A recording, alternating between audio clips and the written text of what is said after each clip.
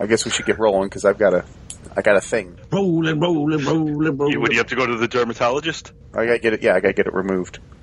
It's weird. It's like a mole that looks like Bill. Is that my face on it going, hey, it interrupts you everywhere when you try to talk? Only when I'm in the back. That's all it does. I'd like to order. I'm sorry, sir. I couldn't hear your order. I'd like to get a large. God damn it, Bill. You gotta cover the mole up on your neck. Interrupting mole. Oh, damn it. I'm Captain Benjamin Sisko. Welcome to Deep Space Nine. Red alert! All crew members report to battle stations. Red alert. Shields up. What shields? You're Starfleet officers! Now start acting like it! Oh, it's just Garrick. Plain, simple Garrick. Dax, we might have just discovered the first stable wormhole known to exist. The wormhole does bring them our way, doesn't it? Everyone wants a piece of the new frontier. This will shortly become a leading center of commerce and of scientific exploration. And for Starfleet, one of our most important posts. Quite a motley crew you've assembled here, Benji. Listen to The Prophets, a Deep Space Nine podcast. And here are your hosts, Andrew Leyland, Paul Spataro, and Dr. Bill Robinson. Bloody hell. Hello and welcome to Listen to the Prophets, a Deep Space Nine podcast. As we continue our not soon, we still have time. There's time. We are now cruising through the middle of the 6th season. We still have plenty of episodes left. Don't go away. Come back. Bill was going to make espresso. Exactly. And as there you heard what's his name? Yeah. You heard whoever the hell that guy. was. And there's Paul, Bill. And that guy's here as well. That's nice, I guess. That guy over there is Andy. And somewhere out there, hello, Dave. Oh, I'm sorry. Are we starting the episode? Yes. Out there. Yes, because this is where one person talks and everybody interrupts them. What? Shut up. Normally, you're the one interrupting, though. Yeah, I can't interrupt myself. Somehow you can. Yeah. Yeah, you manage. Oh, you know what we didn't talk about? We didn't talk about 2 episodes ago when Dave wasn't here when he played the part of the silent girl in... So what you're saying is he was here? He was, yes. He was here the whole episode. He was just being quiet in the corner. In statistical Nobody puts Davey in the corner. Both of those episodes got a 2, by the way. No, they were good. Oh, well, because Dave wasn't here, yeah. Dave was here, I just couldn't talk. I sounded like... Yeah. I want to see... Like, when I get a cold... So Dave was crying out, but he couldn't give his score. I wish when I got a cold, I sounded like Liam Neeson's or something like that. I have a very particular set of skills. Yeah, I sound like Harvey Fierstein. Hello, Paul. I have a very particular set of skills. Yeah. Oh, I want to see the movie where we replace Liam Neeson and take him with Harvey Fierstein. I don't know where, I don't know when, but I'm going to find you and I'm going to kill you. Yeah. Don't defy the council again, Master. I will take the boy and train him as my own. Yeah, that'll go well. There's always a bigger fish.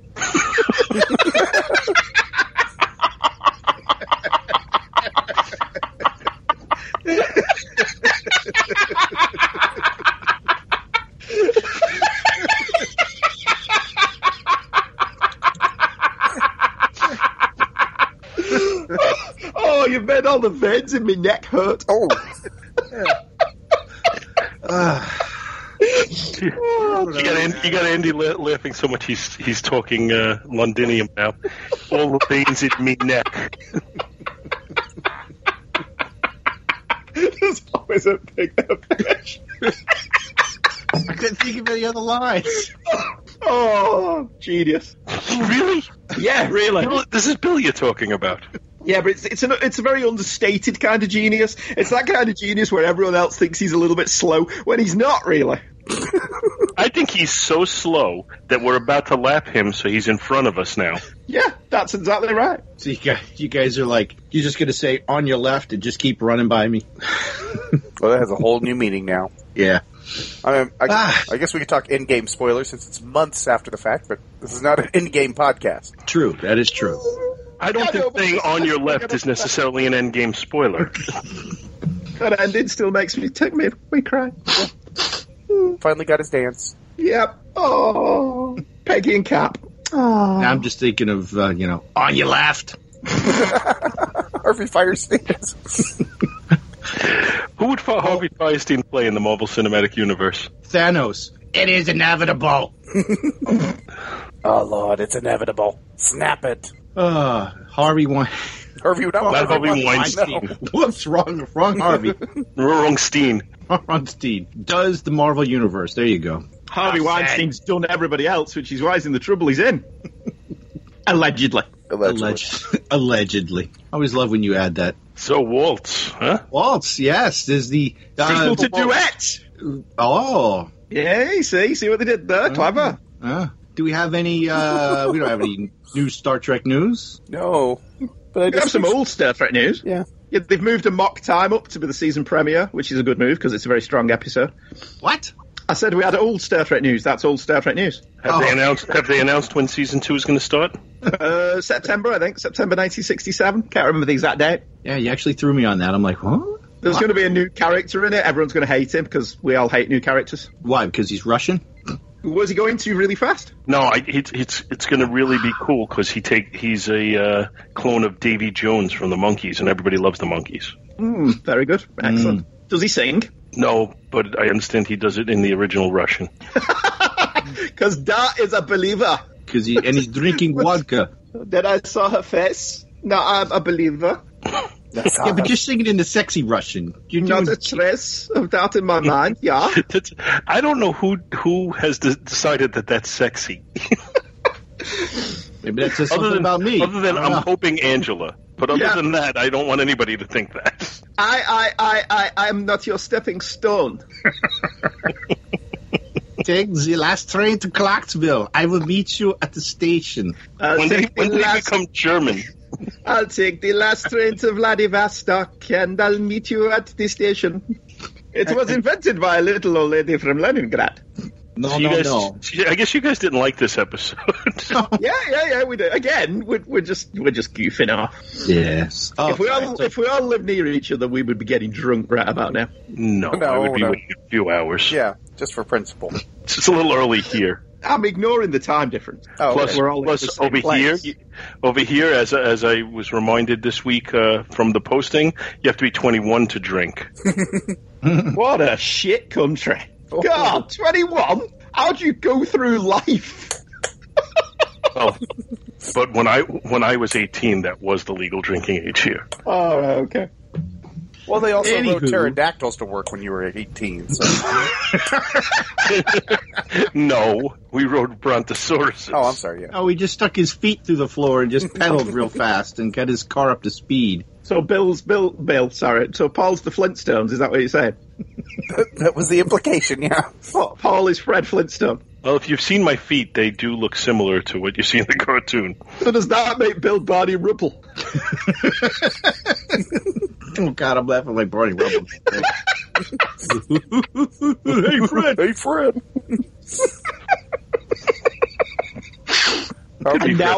And now I want a recreation of the opening credits with you as Fred and Bill as Barney Rubble. I want to see Paul bowl.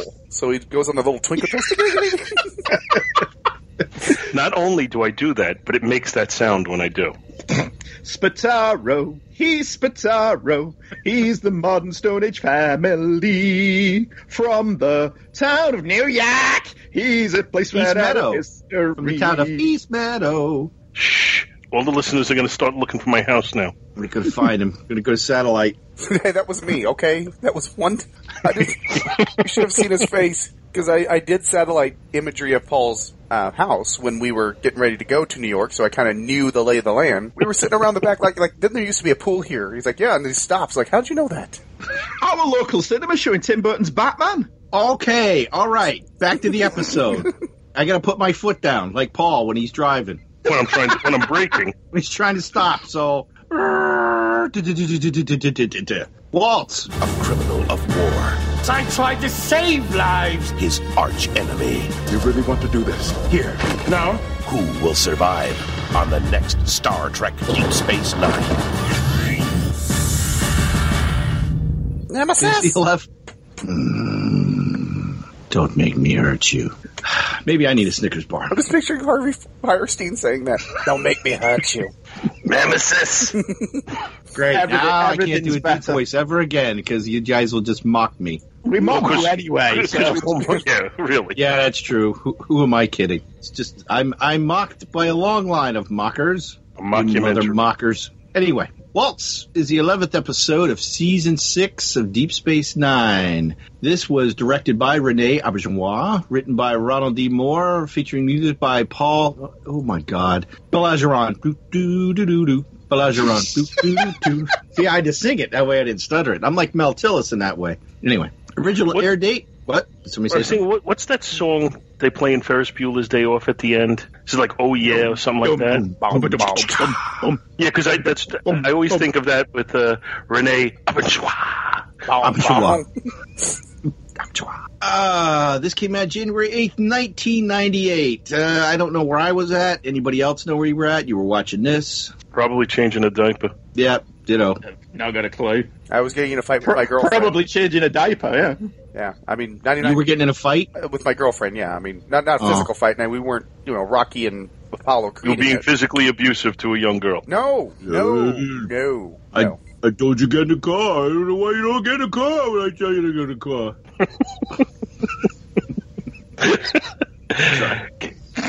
I think of Eric Roberts in Povercrans Village. You tell him to go out, and you don't say goodbye to anyone. That's how you keep him humble. Okay. Okay. Our plot Nemesis goes like this: the USS. The USS Nemesis is planet Forgiven. Forgiven? It's forbidden. Oh yeah, that as well. The USS Honshu. Yay!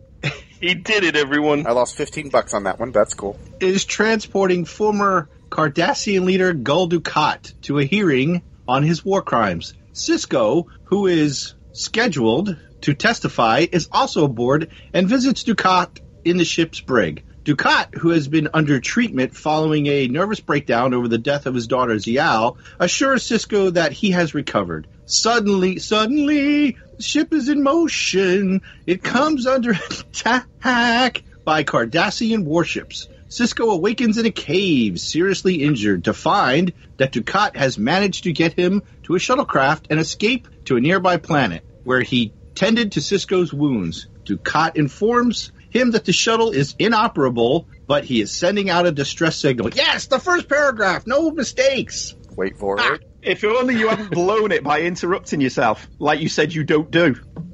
But I didn't mess up a word. That's all I care about. Unbeknownst to Sisko, Dukat is having hallucinatory...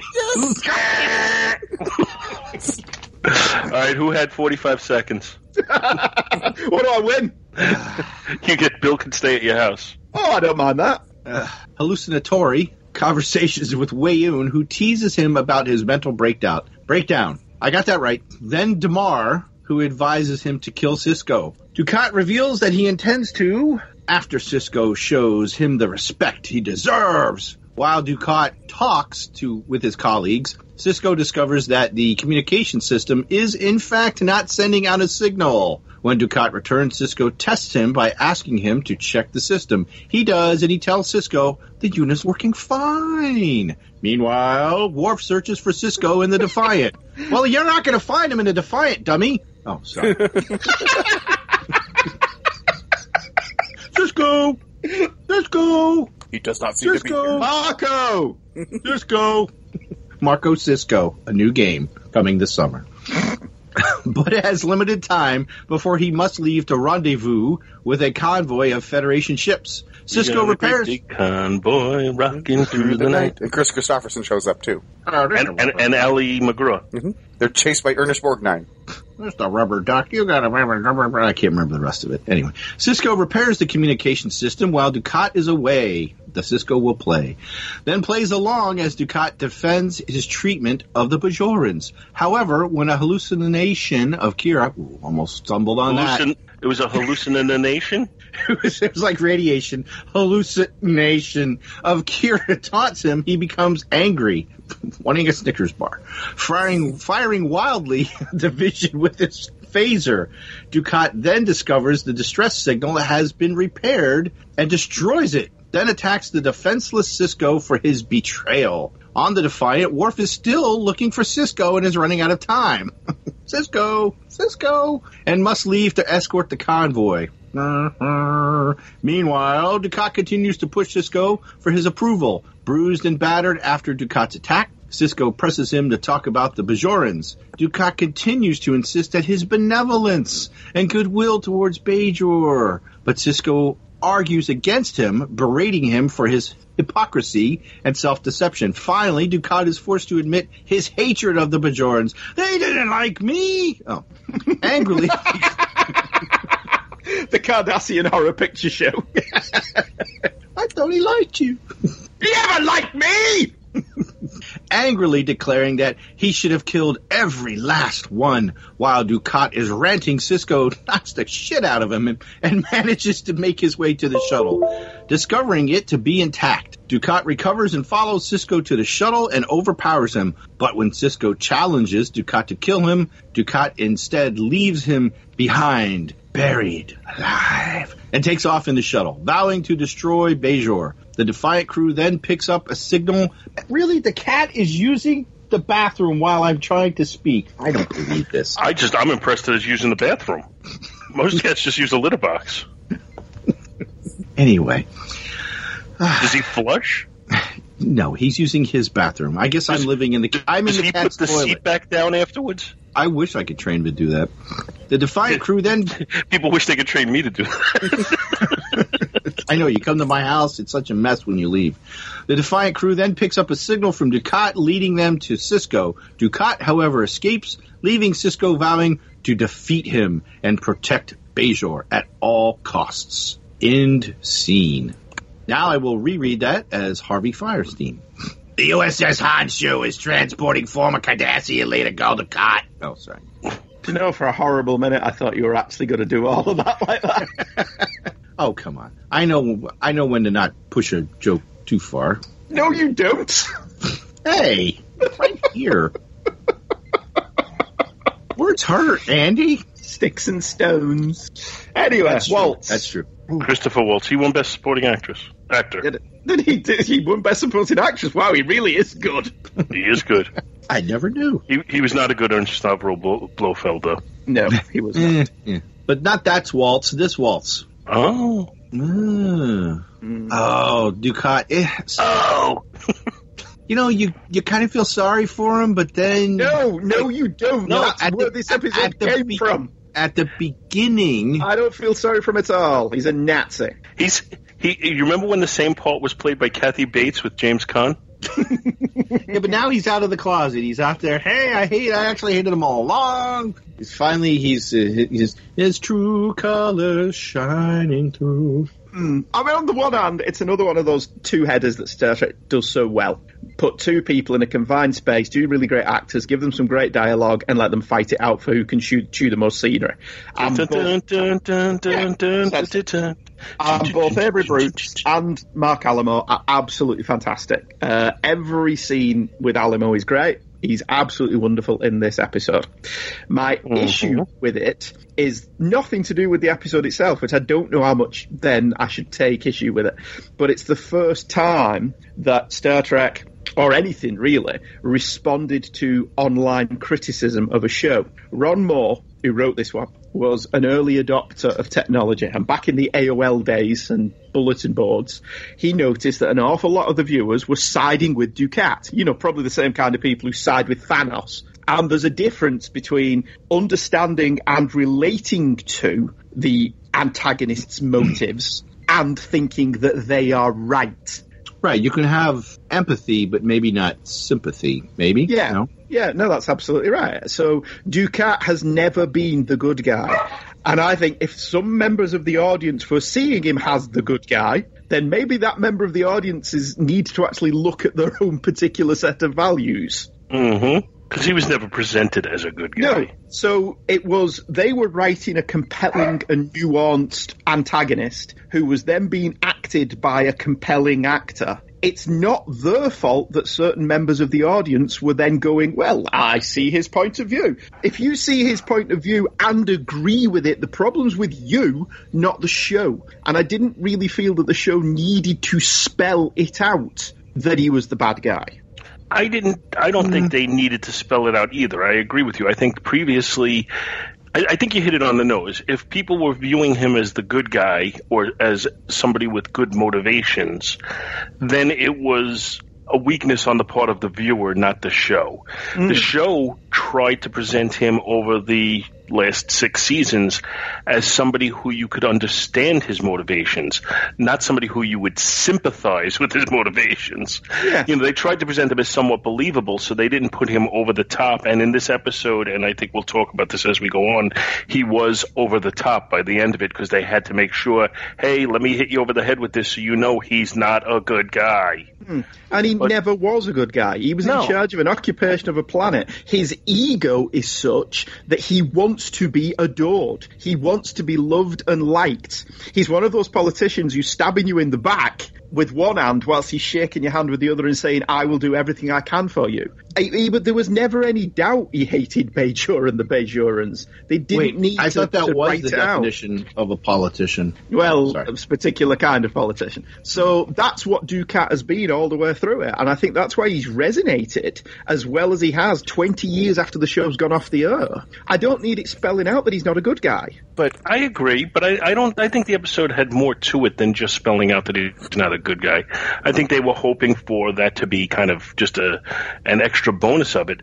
But I think they were exploring also just the extent of his nervous breakdown and how it impacted him, how he's, seeing these people who he deems important in his life, whether he likes them or not, taunting him.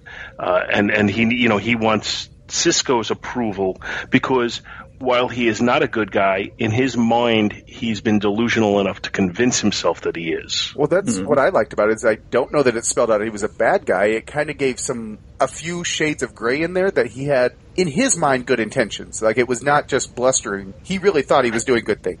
Well, how many times have you seen somebody, tell something and... when you step back and you think about it, you say, boy, they've convinced themselves that this is the truth. Mm-hmm. And I think that's what he did, and basically, Sisko forced him to confront that a little bit.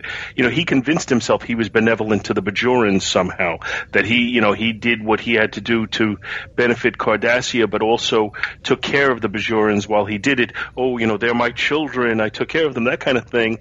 But until Sisko really just kept pressing his buttons, and that combined with his nervous breakdown and the circumstances they were in finally made him break down and say the truth. Well, Golden Cat is somebody who has layers to him. I mean, he's not a straightforward muscle, twirling villain.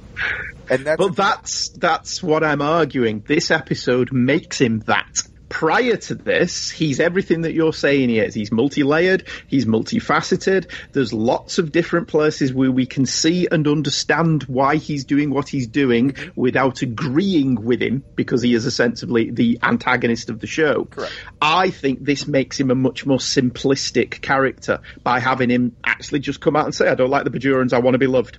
No, but I think it's okay because they did it as part of his nervous breakdown recovery. This isn't something where he just burst into Sisko's office and said, I want to be loved. Again, we know that, though. That's the point, I think, that I'm trying to make. We know everything that this episode shows us.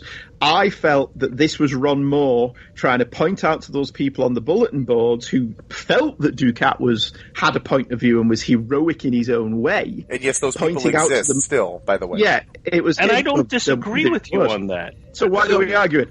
Well, my point is, I think he does it in a way that still presents it as an entertaining episode. It is. And I don't think I don't think he fundamentally changes the character. He just has him go through a rant where he talks about it. I think he still views himself as benevolent. He just, part of his nervous breakdown, he's freaking out and he's yelling out shit. He thinks he's benevolent even though he's not. It's an incel. Golden Cat is an incel who thinks he's owed this love. When it's spurned, he snaps. And this is that moment. And he turns into Kathy Bates. So go on. His veneer and his pretense are gone. Mm-hmm. So and like you're saying, that's done from his quote unquote recovery from his breakdown. So would you compare, Andy, with how Ronald Moore handled Baltar in Battlestar Galactica as a quote unquote villain? No, because Baltar wasn't a villain in the new Battlestar Galactica. Baltar was manipulated by the Cylons. And had he come clean at the very beginning, I think he would have had a completely different story arc. The problem is, he at that point didn't, and he tried to hide everything that he'd done, even though he wasn't really responsible for it, and that led him down the slippery path that he went down. Whereas I think if he'd been open and honest from the very beginning, oh shit, they got the codes off me, and told them that pretty blonde, Cylon, he'd have been a completely different person. His actions in covering up his own mistakes led him to where he went. Whereas Dukat has deluded himself that he's a good guy. Yeah, Ducat's always done the wrong thing, but from his point of view, he's doing the right thing. Baltar didn't do the wrong thing. Well, he did do the wrong thing, but he was manipulated into it by Six. And then it was his own cowardice that prevented him his own cowardice and hubris that then took him down the path that he was on.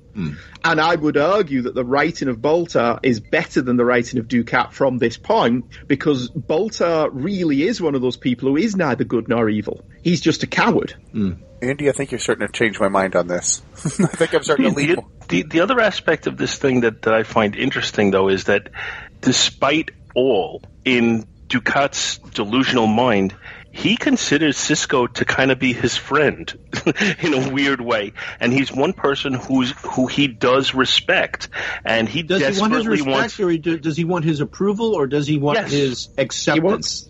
He wants Sisko's respect and approval. He wants to be the equal of what he views Sisko as, or the superior of what he views Sisko as.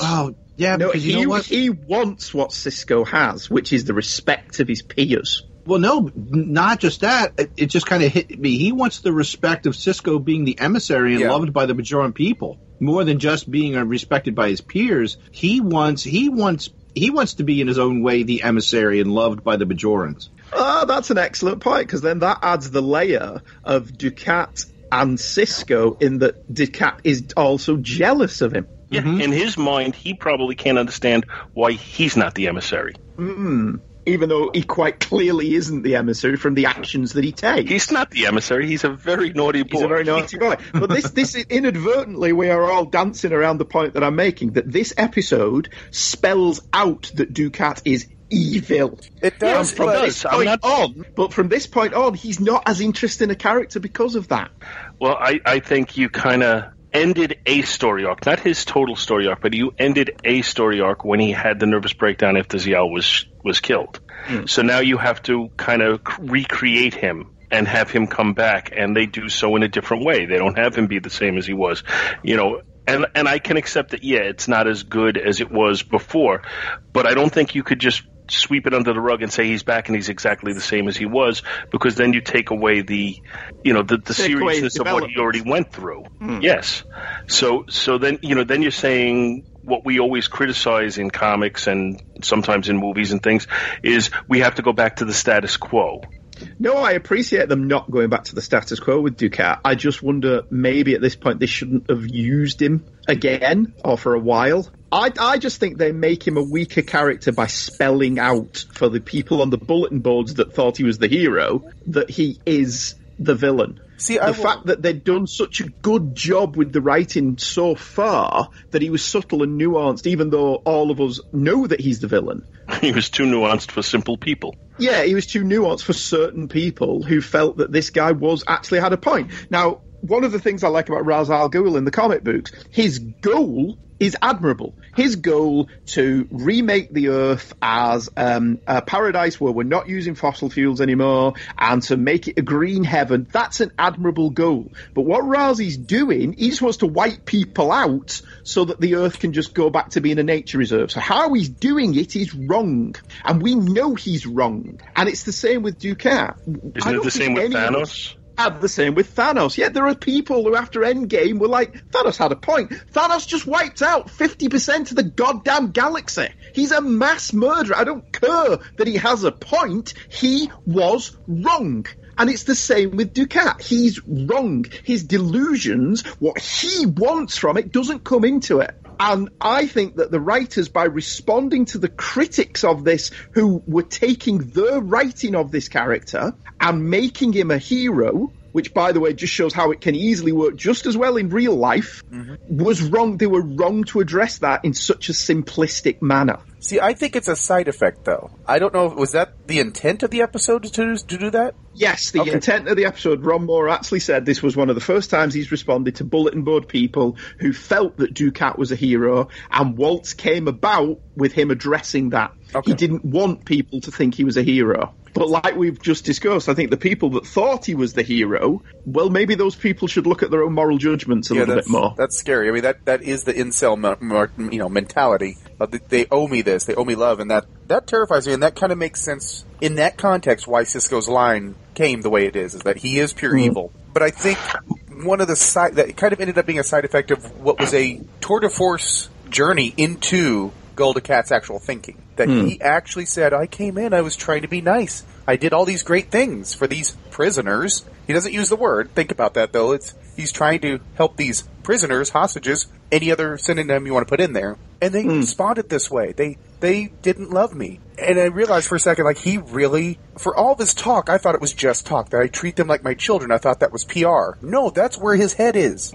Yeah, he believes that. Yeah. The actual writing in this show is actually some of the best the show has ever done. His actual dialogue, when he talks about how when they arrived on Bajor, and we were clearly the superior race, but they wanted to be treated as equals, that everything you need to know is in that line. But I don't know that we really needed that line. And maybe we did. I don't know. Maybe sometimes the audience does need to have its hand held. So some of the actual lines are really good. And it really does delve into Dukat's mindset. And it does work, as Paul says, as part of him trying to work out what's happened to him, this nervous breakdown that he's had. I just feel that ultimately what we come out of with it here is a more simplistic version of the character. I don't want him to revert to the status quo. I don't disagree with that at all. I just think that by spelling it out as much as they did here, they kind of reduce the character as he was. I mean, but Kira has always thought he's pure evil. But I don't think it changed anything in the grand scheme of things, because once you brought him to that development where he had the nervous breakdown, you weren't going to be able to bring him back the same way. If you did bring him back the same way, you're saying the whole nervous breakdown was meaningless. No, I'm not. I don't want them to bring him back the same way. But my point is, I think what you're getting from here, you're looking at it and you're saying we have a diminished villain because of this. And I'm saying, to whatever extent he is diminished, and I think we still have some good Dukat moments to come, but to whatever extent he is diminished was going to happen whether you had this revelation, and I put that in quotations, at the end or not. He's diminished in his complexity. He's more of a simplistic villain. He's not diminished in his villainy. It's just with his, like I said, him being a complex character. Now he's more out in the open. He's come out. I'm bad.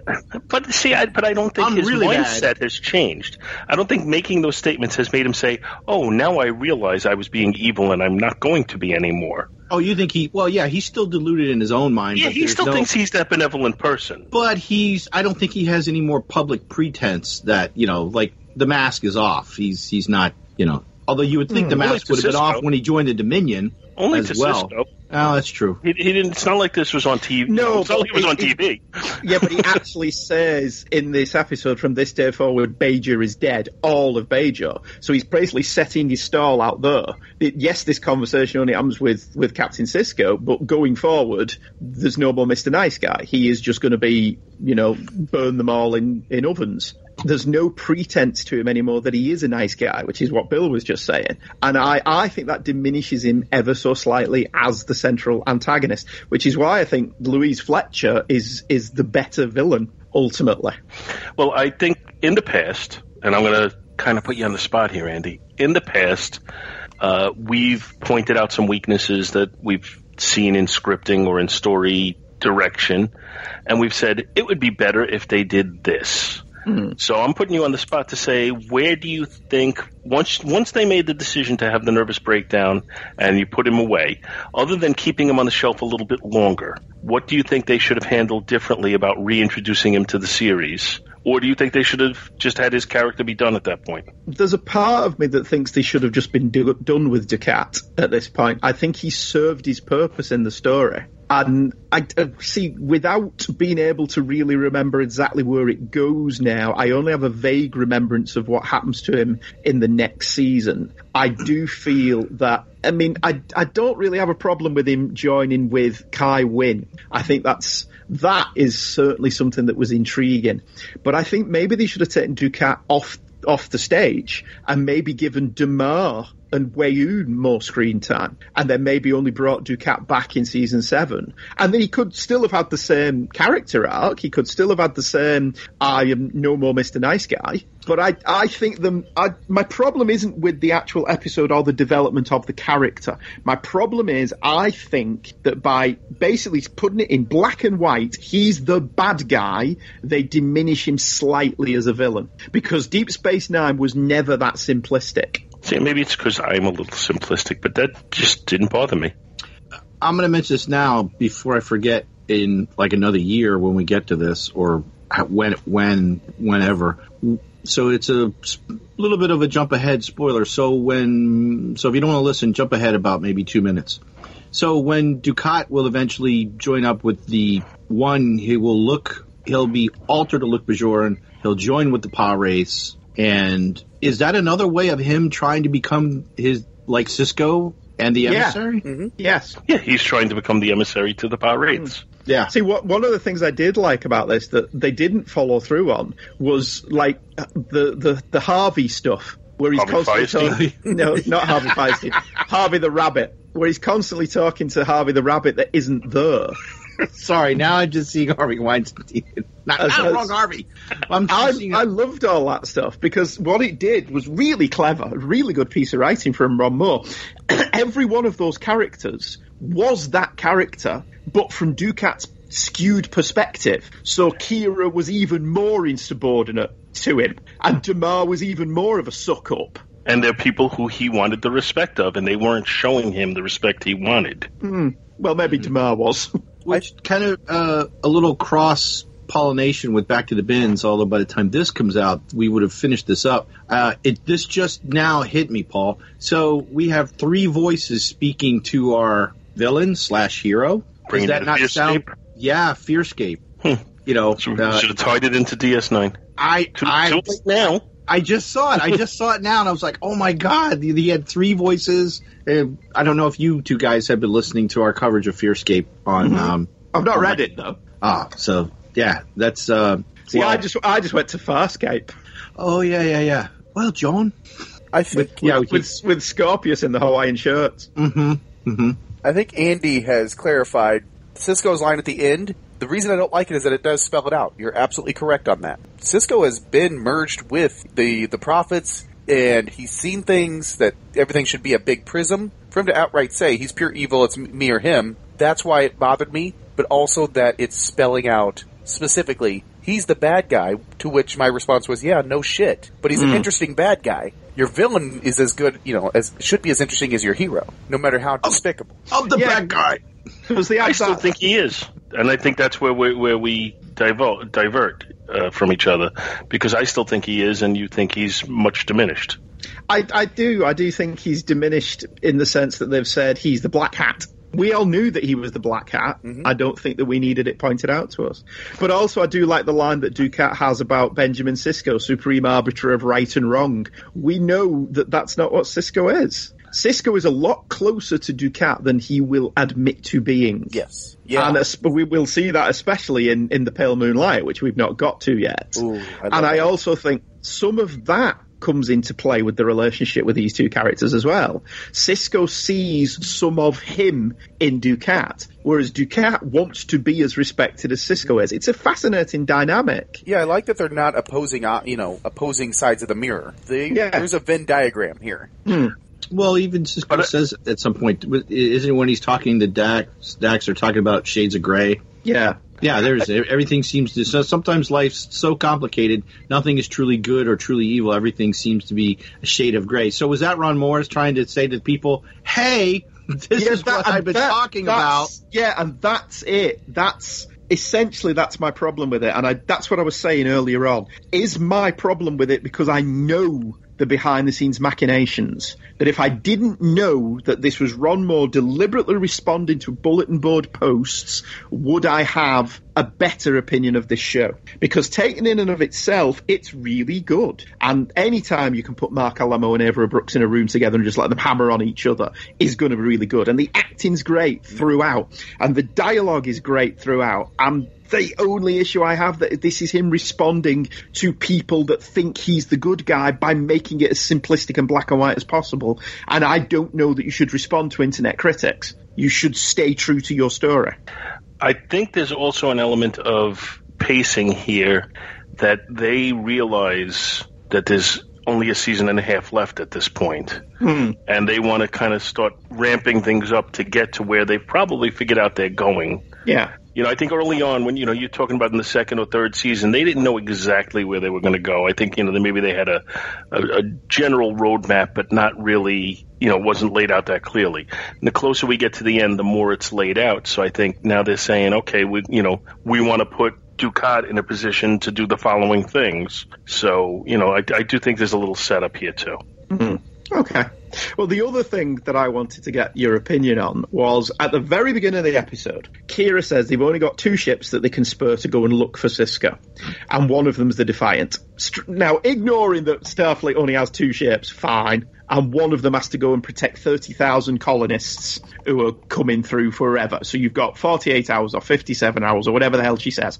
When they're on the bridge, O'Brien and Dr. Bashir do that whole I didn't hear a word she said. And Worf, quite rightly, tells Bashir to off his bridge. Mm-hmm. Do you think they were right to do that? Because I was just looking at that I thought Bashir said something else, and then it was Dax. Yeah, Bashir makes a snide comment. And just and Worf tells him, get up. No, Worf tells him to piss off. Yeah. Oh. Yeah. Bashir makes a snide comment, and Captain Worf says, get the off my bridge, which he was absolutely right to do. Yeah. So Dr. Worf, MD. Yeah, MD. What O'Brien and Bashir are condoning there is sacrificing, potentially, the lives of 30,000 people for one person. That's why they're not in command. Well, yeah, that's very true. Because when O'Brien rescues those 2 women, he looks upset about it. Which was a good fake out, by the way. Yes, we have it 2 was. signals, It was and an you think it's excellent it was. But yeah, I agree with you.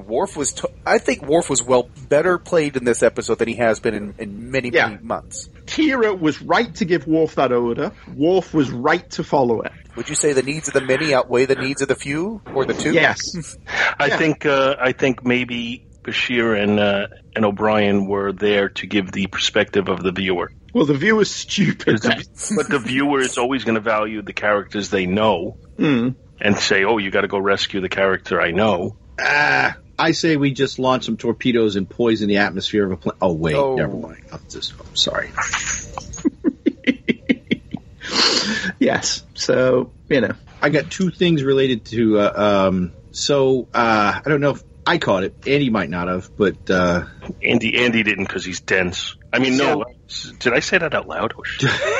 I'm very dense. Dukat, this is really a minor... Well, okay, so Dukat has a line that says, I'm so glad we had this time together. And as soon as he said that, I started to sing it like Carol Burnett. I'm so glad we had this time together. She used to end her show with that. You guys remember? Mm-hmm. Yeah. So now I see Dukat as, it's the Gold Dukat show. I see him pulling on his ear. Tim Conway and Harvey Korman are there.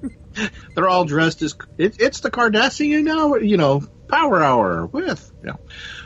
We got guys. We haven't brought it up. We haven't seen it in so long. We got a hyperventilation out. Yes, we did. Yeah, we did. Yeah, we did. What the hell do you want from me? My approval? Is that what this is all about? You want me to give my permission to cause more suffering and death? Well, if that's what you're after, you might as well pull out that phaser and end this right now, because I will never give it to you. Good. I like this. No more pretense. No more games. Just you and me and the truth. What do you know about the truth? You bend the truth into what I'm ashamed to shoot you. So when Sisko, speaking of that, I'm glad you said that. When Sisko whacks Goldicat on the back of the head and makes a run for it, why didn't he grab the phaser? Yeah, grab the phaser, stun him. You know, maybe it's because he was in so much pain. That's it. Yeah. The pain clouded his judgment. Right. Trained Starfleet officer, my ass. I would have hit him a couple times and then phased him. So you're not getting up from there, man. Screw that. Man, I couldn't get over Mark Alamo's performance in this. It was masterful. Yeah. You know, and I kind of did a quick glance. I didn't go into depth on his IMDb, but really I mean, other than being on certain shows, you know, playing the villain of the week on certain shows. It says he's show in the 80s. Yeah. It says he's, you know, and he was on Total Recall. Recall. But what, and I guess he's done a lot on the stage, but it's like he never really had. I don't want to belittle the man's career because I'm not fully versed in it, but it seems like I don't really remember him for anything else, and it seems like such a travesty or a shame that it's like, man. Well, Andy Robinson said the same thing, hasn't he? Andy Robinson said he's had this extensive career. He's never been out of work, but he never had a role on television as good as Garak. Mm-hmm.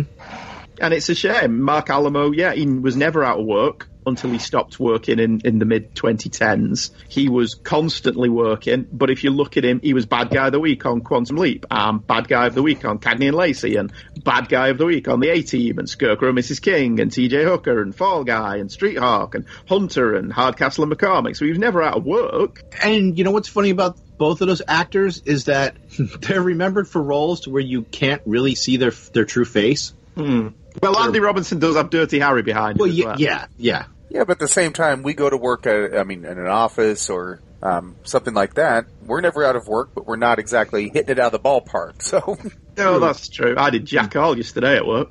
That must be nice. Good work if you can get it. It was only that one day, but you know. But yeah, so I suppose in terms of career-wise, you know, if he's worked as a working actor and never been unemployed, fair play to it. Yeah. But in terms of meaty roles, he's unless his role in Hill Street Blues was as meaty as his role in Deep Space Nine, and I don't know because I don't remember him in Hill Street Blues, that's the only other thing just browsing through his IMDb that he did more than like 1 or 2 episodes of. Good times. Killed the episode. Yeah. He did a Rockford Files. We've all done the Rockford Files. Everybody does Rockford Files. Yeah. Even if you weren't born, you were doing the Rockford Files. 3 episodes of Starsky and Hutch. He was in a $6 Million Man. He was in a Pioneer Woman. He was in a Wonder Woman. He was in a BJ and the Burr. He was in The Incredible Hulk 3 or 4 times. Greatest American Hero, Knight Rider. Like I said, bad guy of the week in every major television show of the 70s and 80s. Yeah, but when you is he officially retired? Yes, he is officially retired. What was the last thing he did? His last acting credit is an episode of Family Guy in 2010. He's not in the, he's in the upcoming thing you're going to see, Dave, right? Yeah. In the documentary? Yeah, he's got an interview. Yeah, but that doesn't count as an acting. That's not an acting gig, though, does it? True. Yeah. But you know, there are people living in large houses in Hollywood who have written screenplays that have never had a screenplay produced as a movie. Yeah. So Hollywood's a different animal altogether. Yeah, well, what is it? Who was it who once said that I want a job not appearing in Batman movies because it seems to pay very well? I don't remember who said it, but yeah. Yeah, because Jack Nicholson got paid for every subsequent Batman movie that he wasn't in. Damon Wayans? One of the Wayans got paid for Marlon Wayans got paid for not being Robin, as did Dexter Fletcher. He got paid for not being Robin. Sean Young got paid for not being in Batman. Billy D. Williams. Billy D. Williams got paid for not being Harvey Dent. Yeah. So yeah, I'd love a gig like that. I would love a gig like that. Yeah. Well, I don't have to work, but you're going to pay me a couple of million? Okay. Well, we have the exact opposite. We do this and we don't get paid for it. That's very true. Oh, you're really putting the salt in the wounds today, Bill. A little bit of paprika, a little bit of garlic. Delish. Chef Bill. So I'm curious, do we want to rate this? Yeah. We'll just skip it. Oh. Well... You having a tough time, Bill? This sounds exciting already.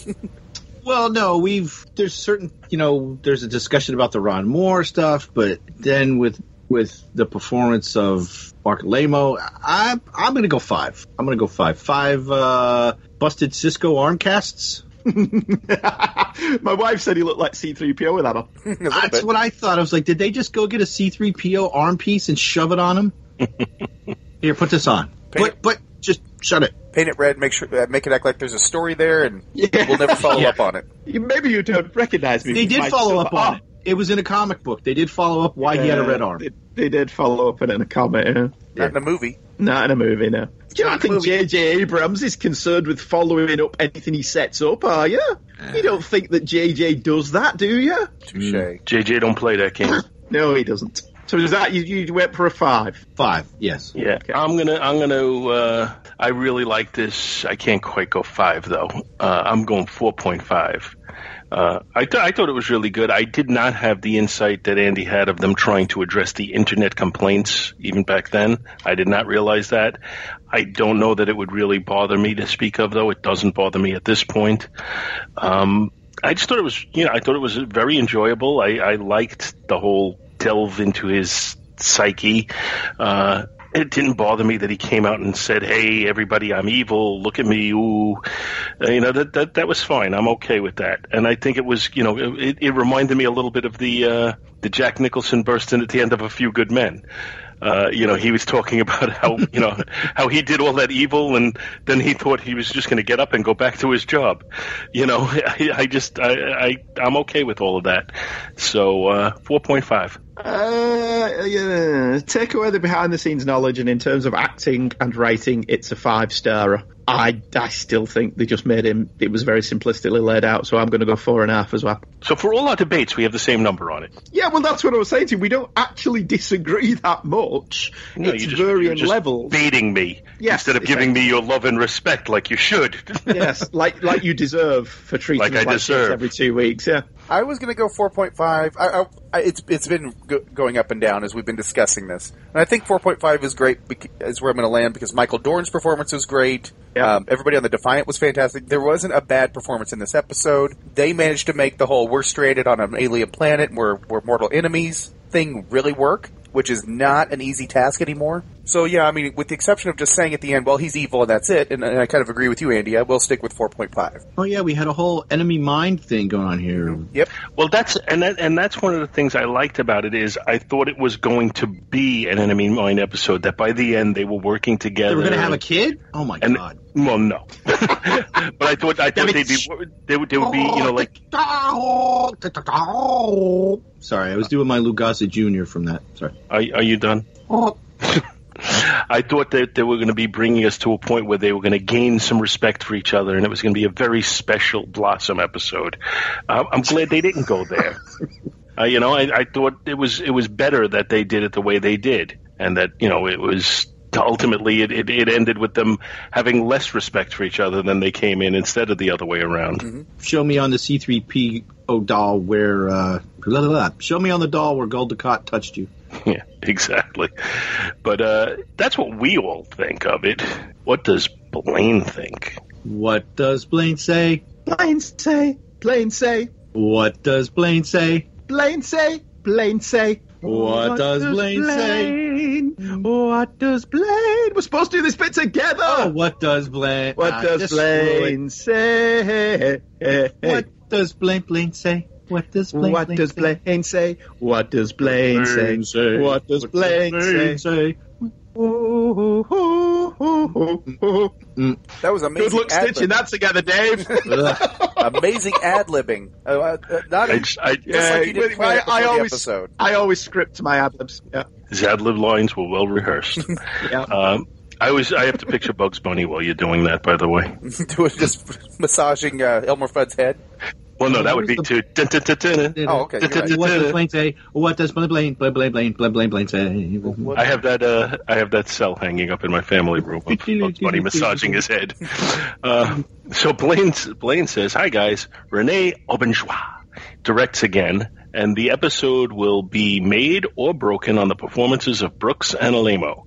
It all comes together exactly as it should. Yes. This is a genuinely frightening side to Dukat. They seem to have decided to dehumanize him. We've built some rapport and sympathy for him in the past when we hear about him missing his son's birthday yet again. Now we're seeing the dark side, the racist side, and the side we need to see if he's going to be a prominent villain for the rest of the series. He's legitimately vile here. We see Sisko testing the waters, directing Dukat to check the system that he knows isn't working to find out if Dukat knew or not. We get the impression that Dukat can be very, very dangerous while he's this imbalanced. There's definite concern for Sisko here, although not as much as there should be. We've never lost a main cast member, and unless we do, it's unlikely we're going to really feel like the stakes are as high as they should be. I understand that reference. Yeah. But there was never a point where I thought he's going to kill Sisko, but I still felt, the performance carried the terror of what he was like, not the circumstance. Mm-hmm. Yeah, Mark Alemo's face, it was like morphing. It was beautiful. It's terrifying and beautiful. Mm-hmm. So that's it for Waltz. What do we have next time? It's, spoiler alert, Morn dies. His top customer just hit bottom. I can't believe he's really gone. Now, Quark's about to hit the jackpot. He left everything to you. Me? But everyone wants a piece of the action. It's all ours. Don't try anything. And his fortune is about to change. Turn around. For the worse on the next Star Trek Deep Space Nine.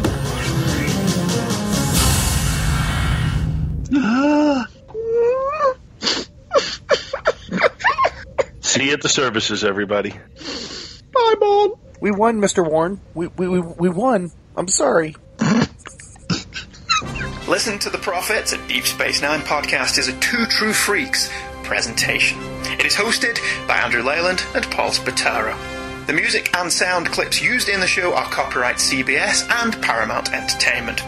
If you like to buy stuff from Amazon, and who doesn't, why not drop by the twotruefreaks.com website, where if you click the little link that we have there, it will take you straight through that site, and whilst it won't cost you any extra, we'll put a few shekels in our tip jar, which helps create content like this. We very much hope you enjoyed listening to The Prophets. Every episode is dedicated to the memory of our pal, Sean Engel. I have to mute myself because I need to blow my nose, and my son says I blow my nose like a sad elephant. Okay, please. Unless you'd like me. I need to hear this. Okay, stand by. Ready?